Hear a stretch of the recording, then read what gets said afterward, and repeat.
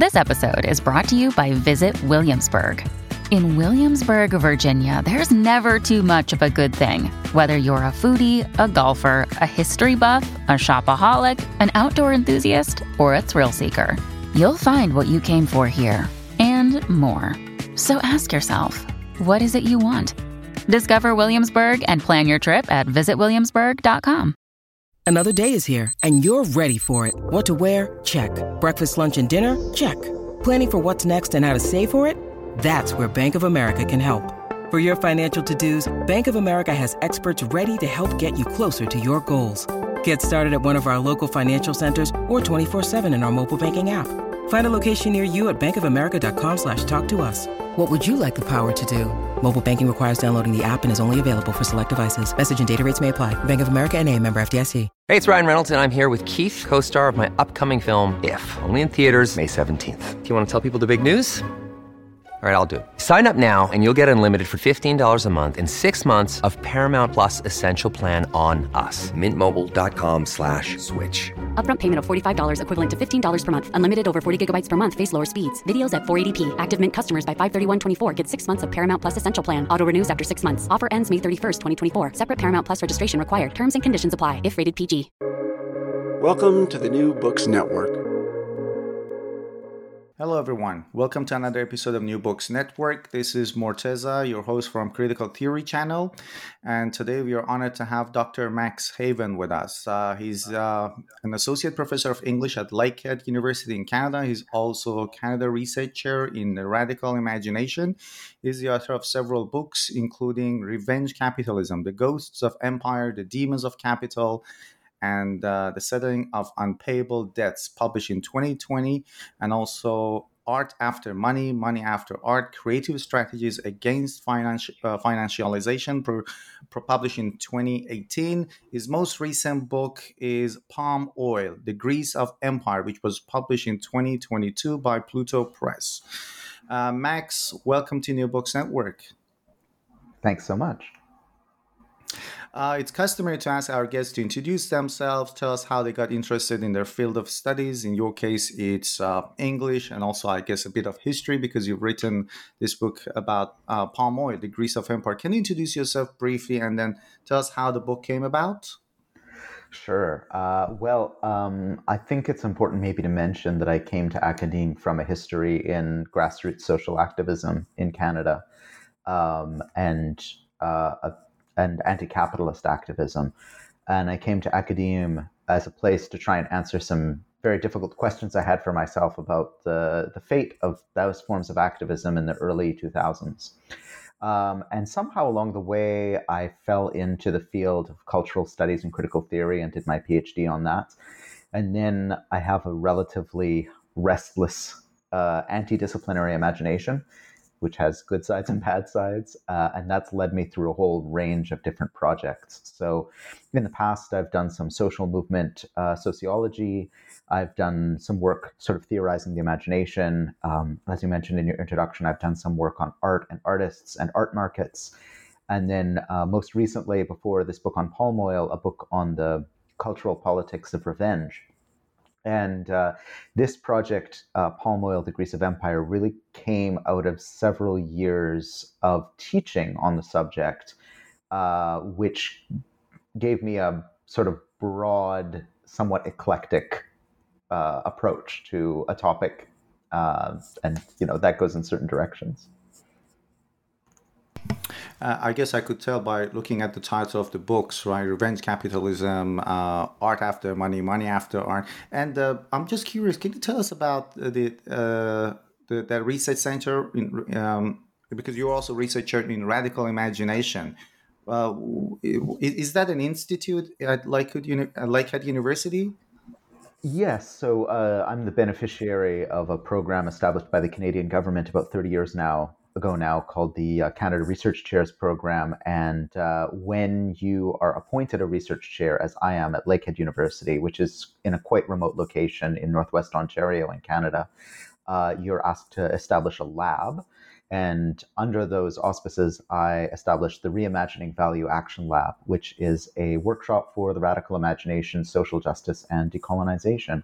So we do primarily a lot of public events, a lot of public education around a whole variety of issues, some activist training, some film screenings, some theory workshops, some print workshops. And then we also organize events both in Thunder Bay, where we're located physically, but also around the world. And those have included scholarly and artistic walking tours of different financial districts, organizing workshops and conferences.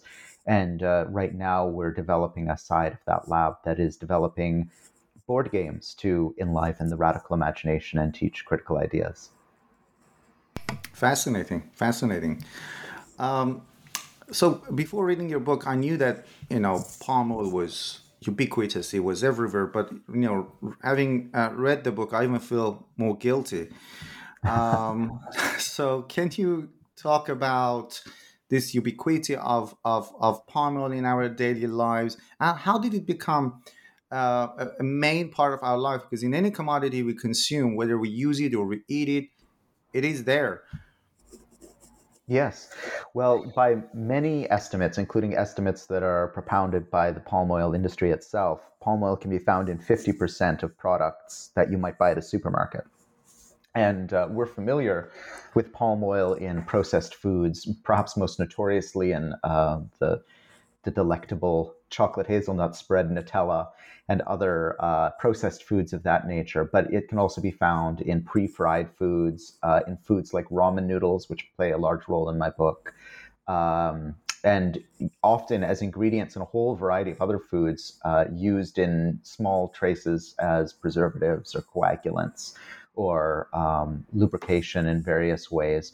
But beyond just the food, and of course it's also found in many, many edible oils like margarines and lard replacers, fat replacers, vegetable oils.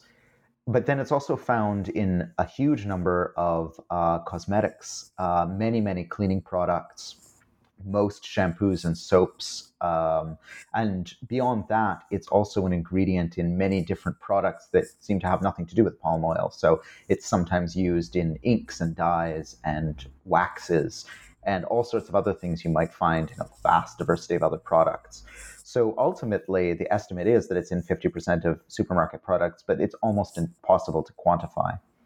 And the reason it's there is quite simply because it's cheap. My book is a short, somewhat provocative introduction to palm oil and a kind of unpacking of its many imperial characteristics. But the best history book on palm oil is Jonathan Robbins' Oil Palm, A Global History. And in that book, he makes, I think, the very astute points that palm oil doesn't need to exist for global capitalism as we know it to exist in all its commodities. And yet it offers almost, a vast number of different production processes, a cheap ingredient or a cheap lubricant, such that it can render many products much cheaper to manufacture than if you had to use other products. And of course, as bears mentioning, that cheapness is borne on the backs of workers and the environment around the world. So the only justification is just profit, in a way, for it to exist. I mean, it is a miraculous product, I have to say. It is. I think Michael Taussig in his book on palm oil thinks about it as the philosopher's stone. It's a product that can be turned into a vast number of end commodities. And because it's so cheap and ubiquitous, it has led to a great deal of experimentation and development of, highly refined modern palm oil into a variety of products. And so to give it its due, it is extremely versatile. It's unlike most vegetable oils. It's very high in saturated fats. It has a very unique chemical composition. It's very easy to break down in the chemical process, so that it can be turned into a vast diversity of products. So it does have some very unique characteristics, but its chief characteristic within capitalism is its cheapness. Yeah, we'll talk about that further down the interview because you have the expression "fat of the poor" and the economic consequences of using that on the global south. That's something we'll talk about soon. But can you tell us where did it first come from? Because in your book you also mentioned that it had been used by in West Africa for centuries, but they use it more sustainably than us. So can you tell us where it first came from, or how it was used first in Africa? Yeah, well, there are a number of palm trees that can be, their fruits can be cultivated for oil, but the type of oil palm that we today gain the huge amount of palm oil we use from is very specific, and it has its origins in West Africa. And there, it's been cultivated and harvested for millennia by people in a vast diversity of cultures there, and used for a vast diversity of purposes. So, red or virgin palm oil is still a huge staple of the diet in West Africa and very beloved by both people within those countries and their global diasporas. And in addition to being a very important part of the diet, it's also used in commodities, or sorry, in cosmetics, in cleaning products and soaps. And it also has many different cultural resonances and spiritual resonances as well. So it's a very, very important part of West African culture. And one of the risks about writing a book on palm oil and studying palm oil in its contemporary expression is to not add further stigmatization to these more indigenous, sustainable West African uses of palm oil, which have been stigmatized over the centuries and up to today, but instead to separate out those more traditional uses and experiments with palm oil from the way it's become a global commodity of empire. And when was it first discovered by Europeans, and how was it brought to Europe? Well, Europeans had known about palm oil since as early as the 1600s, perhaps earlier, and they never really developed much of a taste for it or thought of many uses for it. It really became a commodity that began to be exported to Europe after the abolition of the transatlantic slave trade in the early 19th century. And it really had its origins in the fact that the West African merchants of Liverpool and Plymouth and other, especially British cities, needed to find a new product to trade, to maintain their commerce on the West African shore as the trade in human flesh became more difficult for them. And palm oil presented one of several commodities, including ivory and later rubber, that was very appealing to them. And as cheap palm oil began to make its way into Europe, Europeans developed a whole variety of uses for it, especially as the Industrial Revolution proceeded, and as it was possible to manufacture things like soap and candles at an industrial scale. And also as the machines of the Industrial Revolution needed to be greased, and palm oil, especially as it became cheaper and cheaper, thanks to European imperialism in West Africa, became a very sought-after source for those kind of lubricants and ingredients. And in the book, you talk about, if I'm pronouncing it correctly, Edo Kingdom, so the destruction of Edo Kingdom, and how it sort of illustrates that palm oil was central to European colonial expansion. Can you talk about that episode as well? Yeah, absolutely. I mean, in the whole global history of palm oil, the invasion and destruction of the Edo Kingdom, which is sometimes also known as the Benin Empire, is relatively minor, but it's very significant for the story that I want to tell. And just a quick detour to explain where this particular book came from. 2011, I was hired to teach at the Nova Scotia College of Art and Design. And not being an art historian, I was hired in order to teach fine art students about capitalism and the histories of capitalism.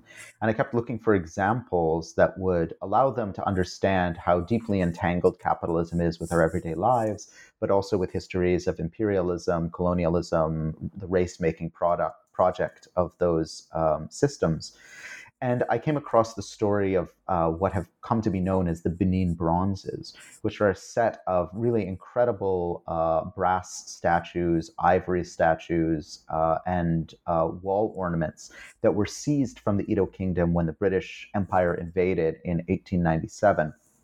And these allowed me to talk about the way that artifacts from different civilizations appear in Western museums, and the way that they change contexts when they're taken from their original location in the places of their origin, in this case, West Africa and the territories that are now known as Nigeria, and then taken to, for instance, the British Museum, which still houses the world's largest collection of the bronzes.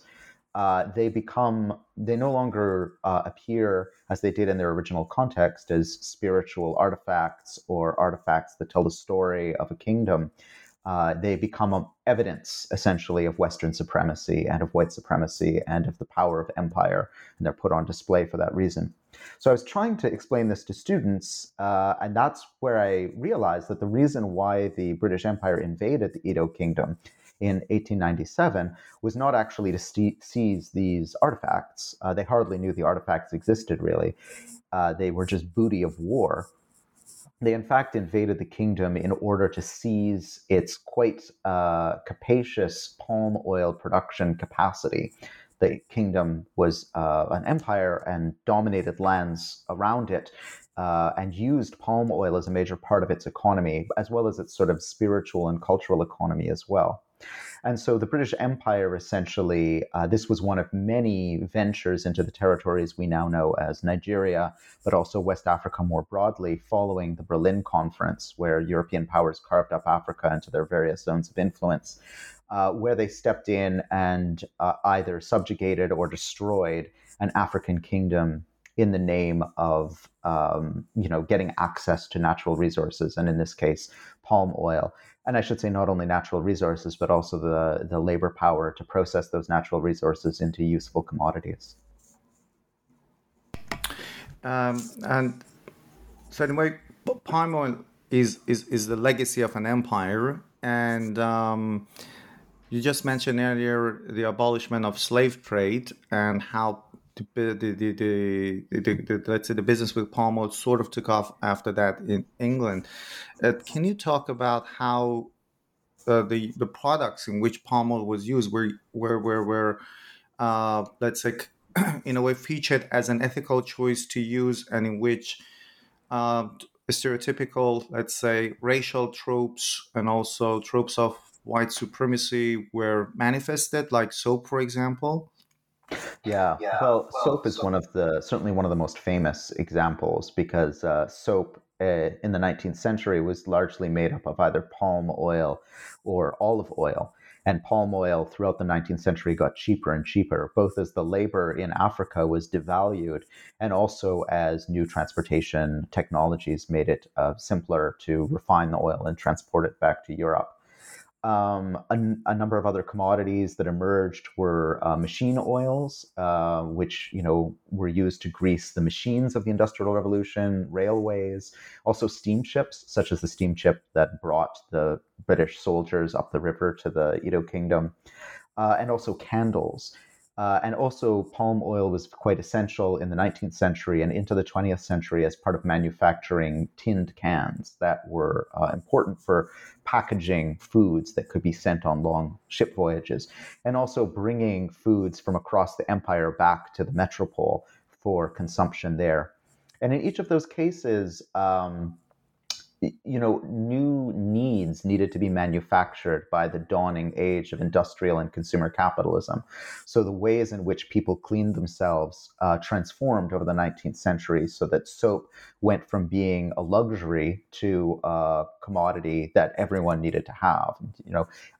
Lever, the Lever Company, which is the antecedent of today's Unilever, was really central to promoting these notions of cleanliness that orbited and were advertised in terms of white supremacy and duty to empire, specifically advertised to middle-class women as sort of their duty to preserve the hygiene of the white race and to ensure that they were doing their part to support king and country.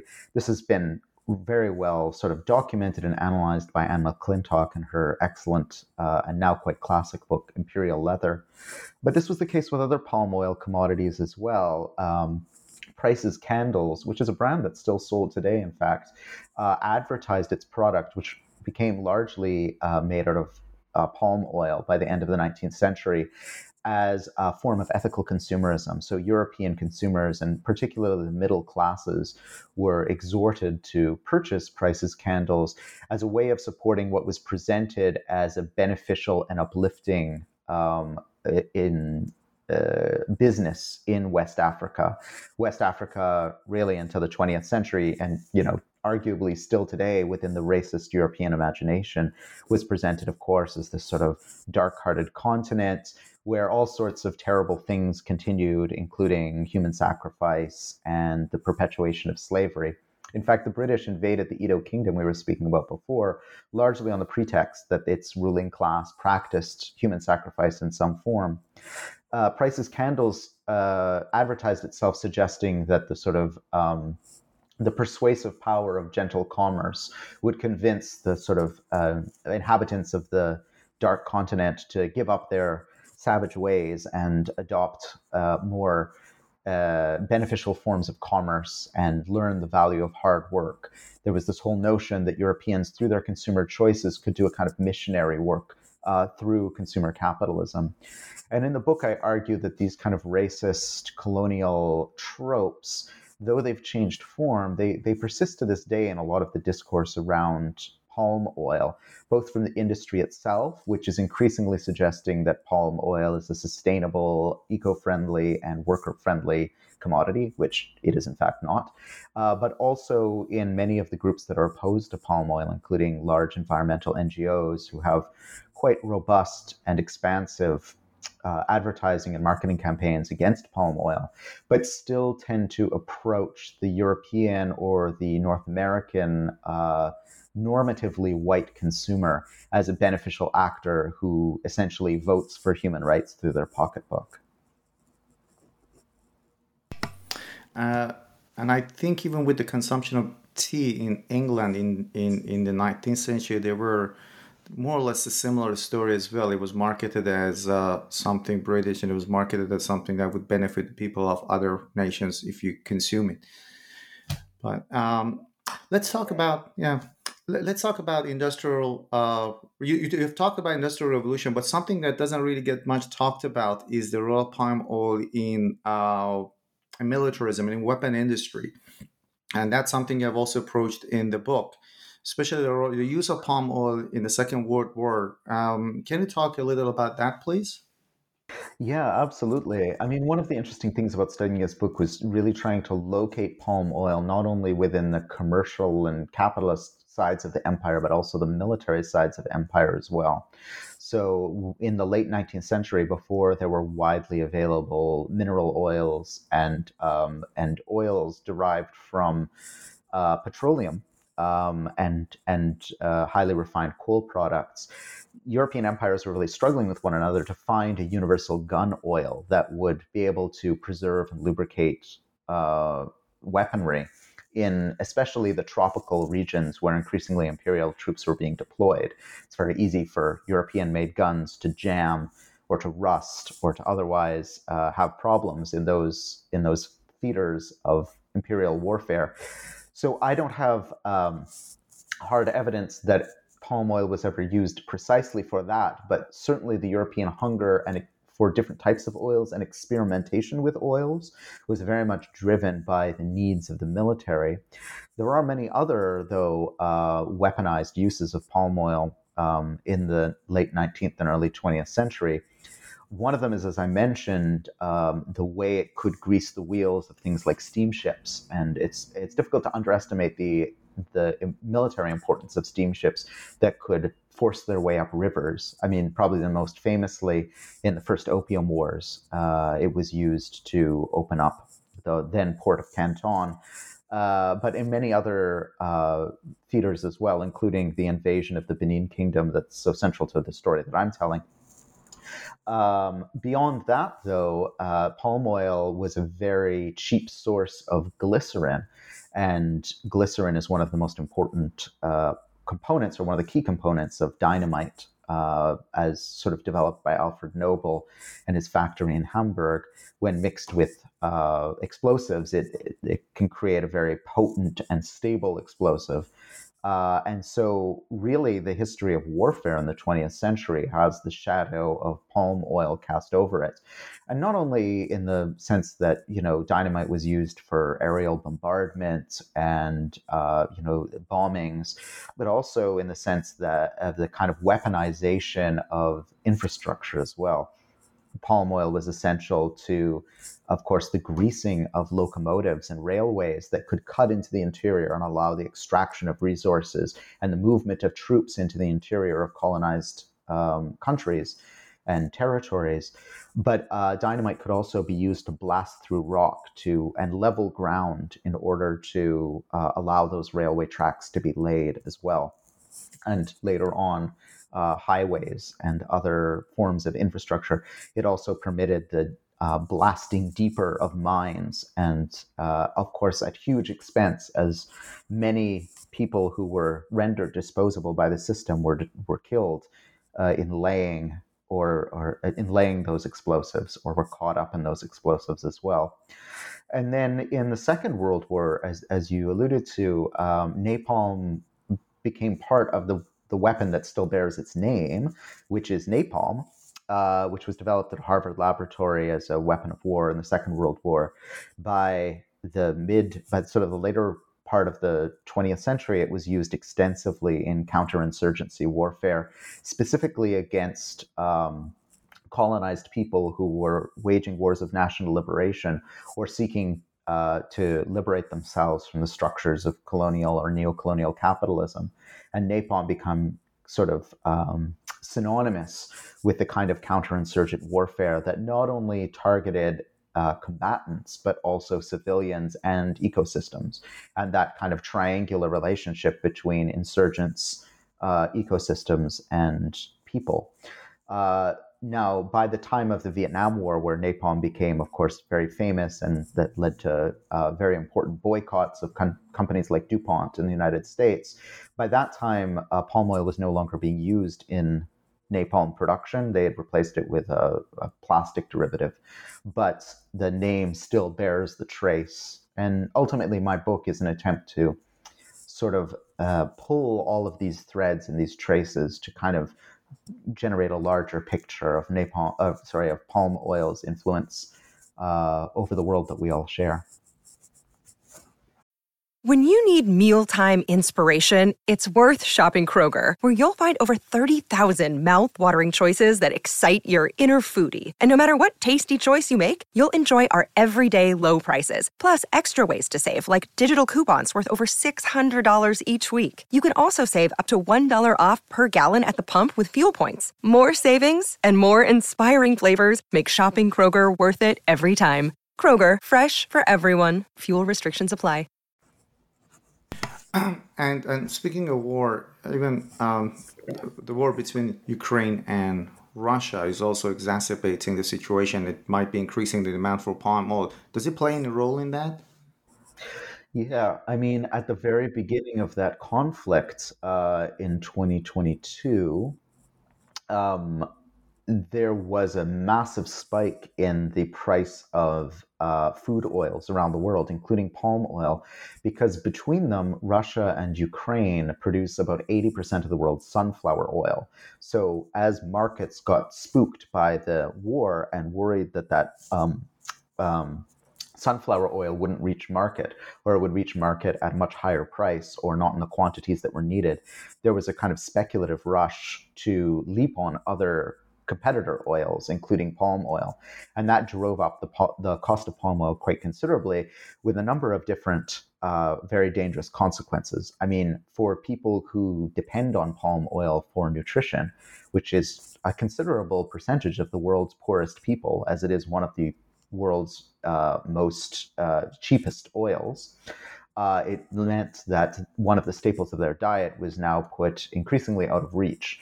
But it also raised fears, especially among environmentalists, that there would be a repeat of what happened in the early 2000s when the EU and the United States demanded that a certain percentage of petroleum products be derived from biofuels. And this policy, which was intended to help stave off climate change, actually led to one of the most destructive knock-on effects in the history of climate change recently. The rising cost of biofuels meant that it incentivized essentially both governments, entrepreneurs, agribusiness, and also organized crime to start slicing down huge swaths of tropical rainforests to plant palm oil plantations in order to generate biofuels. So there was a concern that the war in Ukraine would also lead to jack up the price of palm oil and lead to that kind of response from markets to exacerbate ecological destruction. But the jury's still out on if that'll happen, and the price of palm oil has more or less stabilized. But it just, I think, goes to show how global markets in this age of sort of decentralized capitalist empire that we live in have these often catastrophic effects where some sort of volatility in one part of the world can lead to, the destruction of millions of acres of rainforest in another part of the world. And but let's talk about commodity fetishism and how it disguises the harmful effects of palm oil. You did talk about, you alluded to that at the beginning of the interview, that there are products that are marketed as being eco-friendly, but as a matter of fact, they aren't, and it could be traced back somehow. Parallels of that could be traced back to the marketing of soap, for example, as an ethical choice. Can you talk about that as well? Yeah, absolutely. I think there's sort of two types of commodity fetishism here, and we could speak about maybe what Marxists might call a vulgar commodity fetishism on one hand, and then a more theoretically rich notion of commodity fetishism as well. On the one hand, you have what we might call, from a theoretical perspective, vulgar commodity fetishism, which is the way that we become attached to certain commodities and how those commodities, we use our purchasing of certain commodities as a kind of proxy for our form of self-expression. We express ourselves through our commodity purchases. And so over the last 15 years especially, there's been a huge rush into sort of greenwashed products, including from the palm oil industry, that advertise themselves as eco-friendly, as sustainable, as good for the earth, as the right choice for a thoughtful, ethical consumer. And this has been especially the case with palm oil because, for various reasons we might be able to get into a little bit later in our discussion, the palm oil industry has come under quite specific and quite unique scrutiny in world markets, especially in Europe, but also in North America and other, colonizing countries or countries that are the beneficiaries of our neocolonial world system. As a result, often many of the products that you might see in a grocery store that advertise themselves as eco-friendly are actually palm oil products. This is partly thanks to an industry group or a roundtable with industry, government, and some environmental NGOs called the Roundtable on Sustainable Palm Oil, which certifies certain palm oil products as sustainable. And then that's used by companies, including Unilever, who was mentioned earlier, which is still one of the world's largest users of palm oil, as a way to sell products to eco-conscious consumers. And as the climate crisis gets worse and people are more and more afraid of the consequences and want more and more, in a genuine way, I think, to be able to do something, those consumer choices become more and more appealing. And this is part of the argument of the book, is that to the extent that we cede to capitalism the idea that our political and social agency is limited to consumer choices, we're increasingly beholden to these, essentially lies from the industry that insist to us that, we should buy their product and therefore help save the earth. Now, that's the sort of more vulgar commodity fetishism that kind of I'm exploring in the book. The deeper type of commodity fetishism really takes up that term again from Karl Marx, to look at the way that every time we buy a commodity and we're engaging in a kind of process of forgetting, we forget that commodity is the product of human labor. In this case, and I think this is something Marx didn't speak about enough, although there are many Marxists recently have opened up our eyes to how you could think about it this way. It's a collaboration between human labor and non-human labor as well. In this case, a collaboration between humans and a very particular plant, the oil palm. Ultimately, what this kind of deeper notion of commodity fetishism would force us to contend with is that palm oil is the product of the same system that entraps and has created each of us. And in Tausig's book on palm oil, he makes the very important point that we are all essentially now, as a global species, made partly of palm oil. I mean, almost all of us have at some point metabolized palm oil to reproduce our body. We've used it on our skin. We use it in our homes. It is part of us. We are part of the world that palm oil built. And palm oil is the result of the world that we, as an interconnected global species, have built. The deeper kind of notion of commodity fetishism is that we forget this. In buying the product that's labeled as sustainable, we forget our place within a global system of capitalism that fundamentally shapes how we cooperate as a global species and also how we cooperate with other species. And that, I mean, my book is not intended to be a particularly hopeful or optimistic book, but what optimism is in there is that perhaps through writing and thinking together and learning together, we can do a kind of remembering that that reverses commodity fetishism in some way and allows us to perhaps better imagine forms of solidarity that might move us towards more peaceful and sustainable futures. I wanted to ask you about these two notions, notions of forgetting and sacrifices that you talk about in the book, and you just talked about forgetting. The thing is that you're right. Many of us consume palm oil, and we only think of the environmental impacts, but there's another layer of that as well, because in the consumption of palm oil, there's also the forced acquisition of land. The customary land rights of the indigenous people have been seized by force by the palm oil industry. So maybe it's also a chance to talk about the entanglement. It's not easy to get rid of palm oil, as you mentioned. It's a very complicated process. It has become us, and maybe it's a good time to talk about the entanglement of palm oil and cheap labor, and how it affects also the indigenous communities where palm oil comes from. Yeah, absolutely. Well, palm oil only grows in tropical zones, and while it was originally extracted primarily from West Africa in the 19th century, by the end of that century, it had begun to move around the world thanks to European imperialism. So the Dutch brought it to Indonesia, the English brought it to what's now Malaysia. It was imported in quantity to Latin America.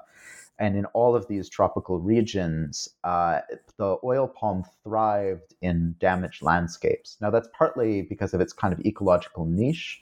It grows quite well, especially in burned landscapes. But we can also take that metaphorically as well. It's not coincidental that Indonesia and Malaysia, countries like Colombia or Honduras, are all countries that have seen horrific forms of colonial or neo-colonial violence.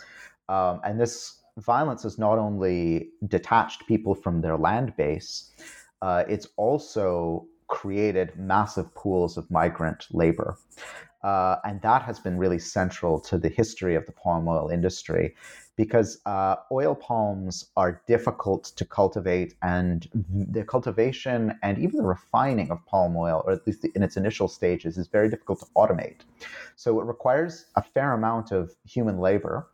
And that is rendered cheap if you have populations who've been detached from their means of subsistence, who no longer have the means to feed themselves, who have been severed from their land base.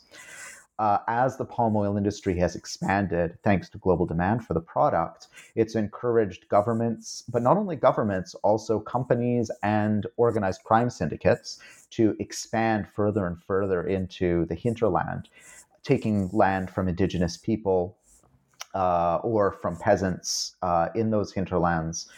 Often the line in many of these places between government, companies, and organized crime is essentially immaterial. I mean, they're the same actors, or they're working in concert. And as a result, what we've seen over the last decades is palm oil as a kind of weapon against indigenous people and against sustainable livelihoods that has the effect not only of seizing the land, but also rendering our populations as disposable, as sacrificial, and as cheapened, as sources of cheapened labor as well. And talking about the impacts of palm oil industry on the indigenous communities, is one justification that sometimes is used by big corporate is that it's true that it's doing some damage to the environment, but it's also providing the indigenous communities with a means of sustenance and it providing them with some income. So have indigenous communities ever benefited from palm oil industry? Some indigenous people have benefited from the palm oil industry, and some West Africans benefited from the palm oil industry in the 19th century, and indigenous people around the world, some benefit from massive extraction projects. There's a question about if the fact that a few indigenous people make money and can now participate on some level in a global economy is what's in the interests of indigenous people generally, either within their particular communities or more broadly as a category. I think generally all capitalist industries that are destructive in this way have always, since the 18th century or the 17th century, but certainly in the 19th and the 20th century, claimed that they're giving people jobs. But the question is, is that what indigenous people wanted, or did they want their land? And why now do they need jobs? They need jobs in order to earn wages. They need wages in order to buy products that they can no longer produce for themselves through their relationship with the land. So ultimately, what we're seeing here is a process of coercive transformation that indigenous people, in the vast majority of cases, never got to choose, or were only able to choose under conditions of incredible pressure. And now, as the right hand has crushed whole lifeways and committed what can only be described on a global scale as massive, multidimensional genocide, then the left hand of the sort of corporate capitalist empire offers a pittance of wages in return. The vast majority of the time, with the exception of some indigenous elites, those wages are only enough to keep people alive from day to day, rather than allowing them to reclaim some sort of autonomy within their communities or ecosystems. And the ecosystems, in many cases, are fundamentally and forever changed. I guess you're right. And as you mentioned, it's mainly, if with indigenous, it's mainly the elites or the politicians. I guess it's even the case in Indonesia, who have benefited from the industry, but the vast majority of other people have really been at loss. And I know it's a kind of difficult question to answer, but what is the solution? What can we as consumers do? Or is there anything that we as consumers do? Because I'm aware that right now that I'm speaking to you, I'm drinking water out of a recycled bottle, but that might be palm oil. I'm taking notes as you're speaking. I'm just enmeshed. It has become a part of me. What is the way out? Or what is it that we as individuals can do? I mean, unfortunately, I don't think there's much we as individuals can do. This is, and part of the argument of the book is that palm oil now presents itself as one of many global problems we face as a species, as a very unique species on the face of the earth. We as humans have fundamentally transformed the planet in not just for our benefit, but for the benefit of a very, very small percentage of us. And we've done so through a system of capitalism that makes it very hard to make collective decisions outside of purchasing. But the irony is that the more we fall into the trap of thinking that our only power is through commodity actions, through buying and selling, we cede our imagination and we cede our collective power to the very system that's creating the destruction in the first place, which is to say this kind of neo-colonial global capitalism we're a part of. So in the book, I'm quite skeptical towards individualist solutions, although I certainly understand why they would be attractive to our imaginations. I think, we are a storytelling species and we tend to tell our stories about the actions of individuals and their consequences. And so our imaginations always gravitate towards that. But I think what we desperately need are forms of anti-capitalist storytelling that allow us to recognize a different we, a different us, a different kind of agency that allow us to come to grips with what it means to be a global species that has to make very difficult choices. And so with that in mind, that's sort of my first answer to this very complex question. The second answer to this very complex question is, I think wherever we begin, we need to start with the voices and the knowledge and the desires of the most affected people. And in the end of my book, and in every interview I do, I try and give a shout out to the Transnational Palm Oil Labor Solidarity Network, which is a really wonderful group of activists, journalists, researchers, indigenous groups, really focused on how palm oil laborers and workers affected by the palm oil sector can stand together and make demands. And last year they developed a really fascinating blueprint for a just transition within the industry. And what was suggested in that blueprint is to give the land back to the people who are affected by palm oil plantations and the palm oil industry, and let them begin and support them to develop sustainable frameworks for land use that might work with indigenous forms of knowledge and also be integrated into a much more humane global economy, a global economy built on notions of solidarity rather than notions of exploitation. In that report, they sort of suggest that displaced workers, if they had the land, could resettle. Indigenous people, if they had the land, could reimagine what the relationship to the land would be. And maybe oil, excuse me, sorry, and maybe oil palms would be one part of a diverse sort of set of land uses. And maybe the export of some palm oil would be a part of the way that those communities would opt to use the land. I mean, as we were talking about at the beginning of this discussion, the oil palm has been cultivated by West Africans for millennia and has many, many, many purposes and uses. And there are many elements of palm oil, perhaps not refined, bleached, deodorized palm oil, but virgin palm oil that can be very useful in a variety of products. So in this case, perhaps the oil palm would remain as one among many different kinds of non-human species that humans might collaborate with, but certainly not on the level of sort of industrial ecocidal production that defines the industry today. Now, this is the third part of this answer. If that were to happen, and it will take a huge amount of global solidarity for that to happen, consumers in the global north and countries that tend to import palm oil would need to look elsewhere for either edible oil products or some substance that could do the work that palm oil does in so many of the products I listed earlier, that 50% of supermarket products, as well as products that are used in industrial manufacturing and many other applications. You know, for indigenous people and workers to be able to reclaim the lands that palm oil plantations are would require incredible magnitude of global solidarity. It would require that all of us recognize that we are all being forced to work within a system that is killing us and killing the planet. And it would require that we be able to bring to bear on a global scale incredible amounts of pressure, not only on particular companies like, say, Unilever, to do this or that, or be sustainable or not sustainable in their product manufacturing and sourcing. It would require really the seizure of social wealth by the global working class. And I think that's a very important goal. I don't think there's a solution to the palm oil problem in some ways that doesn't begin with us recognizing that all of us, not just people who are living on palm oil plantations, all of us have been stripped from our means of subsisting and living in good relation to the earth.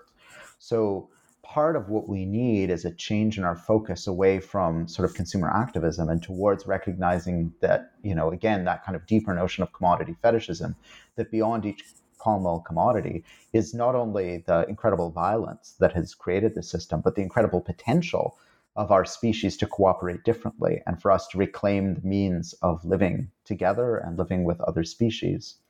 But that would also mean for those of us who are in palm oil consuming countries that we need to relocalize a lot of production of, for instance, oils. In India, palm oil is quickly becoming the most popular cooking oil, and it's especially, as I put it in the book, the fat of the world's poor. It's the fat of consumers who can afford nothing else because they're too poor to afford other kinds of oil. It's also the fat of people who've been displaced from their lands and can no longer produce the oil, the edible oil, which is an important part of human diets that their ancestors produced.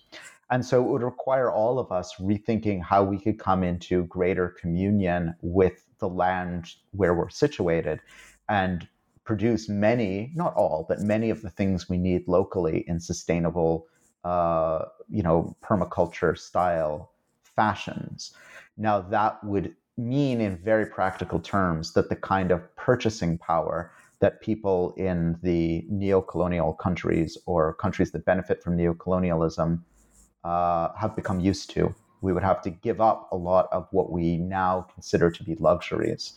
But that in some ways is perhaps a small price to pay for what's on the other side of it, which is a new form of communion with other humans and the more than human world. And in some way, a way of, at least on the horizon, being able to imagine an ethical relationship with the earth and other humans. Max, thank you very much for this conversation. But before we end the interview, is there any other project or monograph you're currently working on? I'm working on many ideas right now, but I've taken a little bit of a break. Right now, I'm working very hard on developing a board games lab, as I was mentioning at the beginning, where we're trying to create board and card games to teach topics of globalization, social justice, decolonization, and the radical imagination. I'm also perennially fascinated with and writing a book on scams and the role of scams in capitalism. Thank you very much. I absolutely enjoyed this conversation, and I strongly recommend our listeners to pick up the book. It's an easy book to read, it's not too long, and it's very, very informative. Thank you very much, Max. Thank you so much.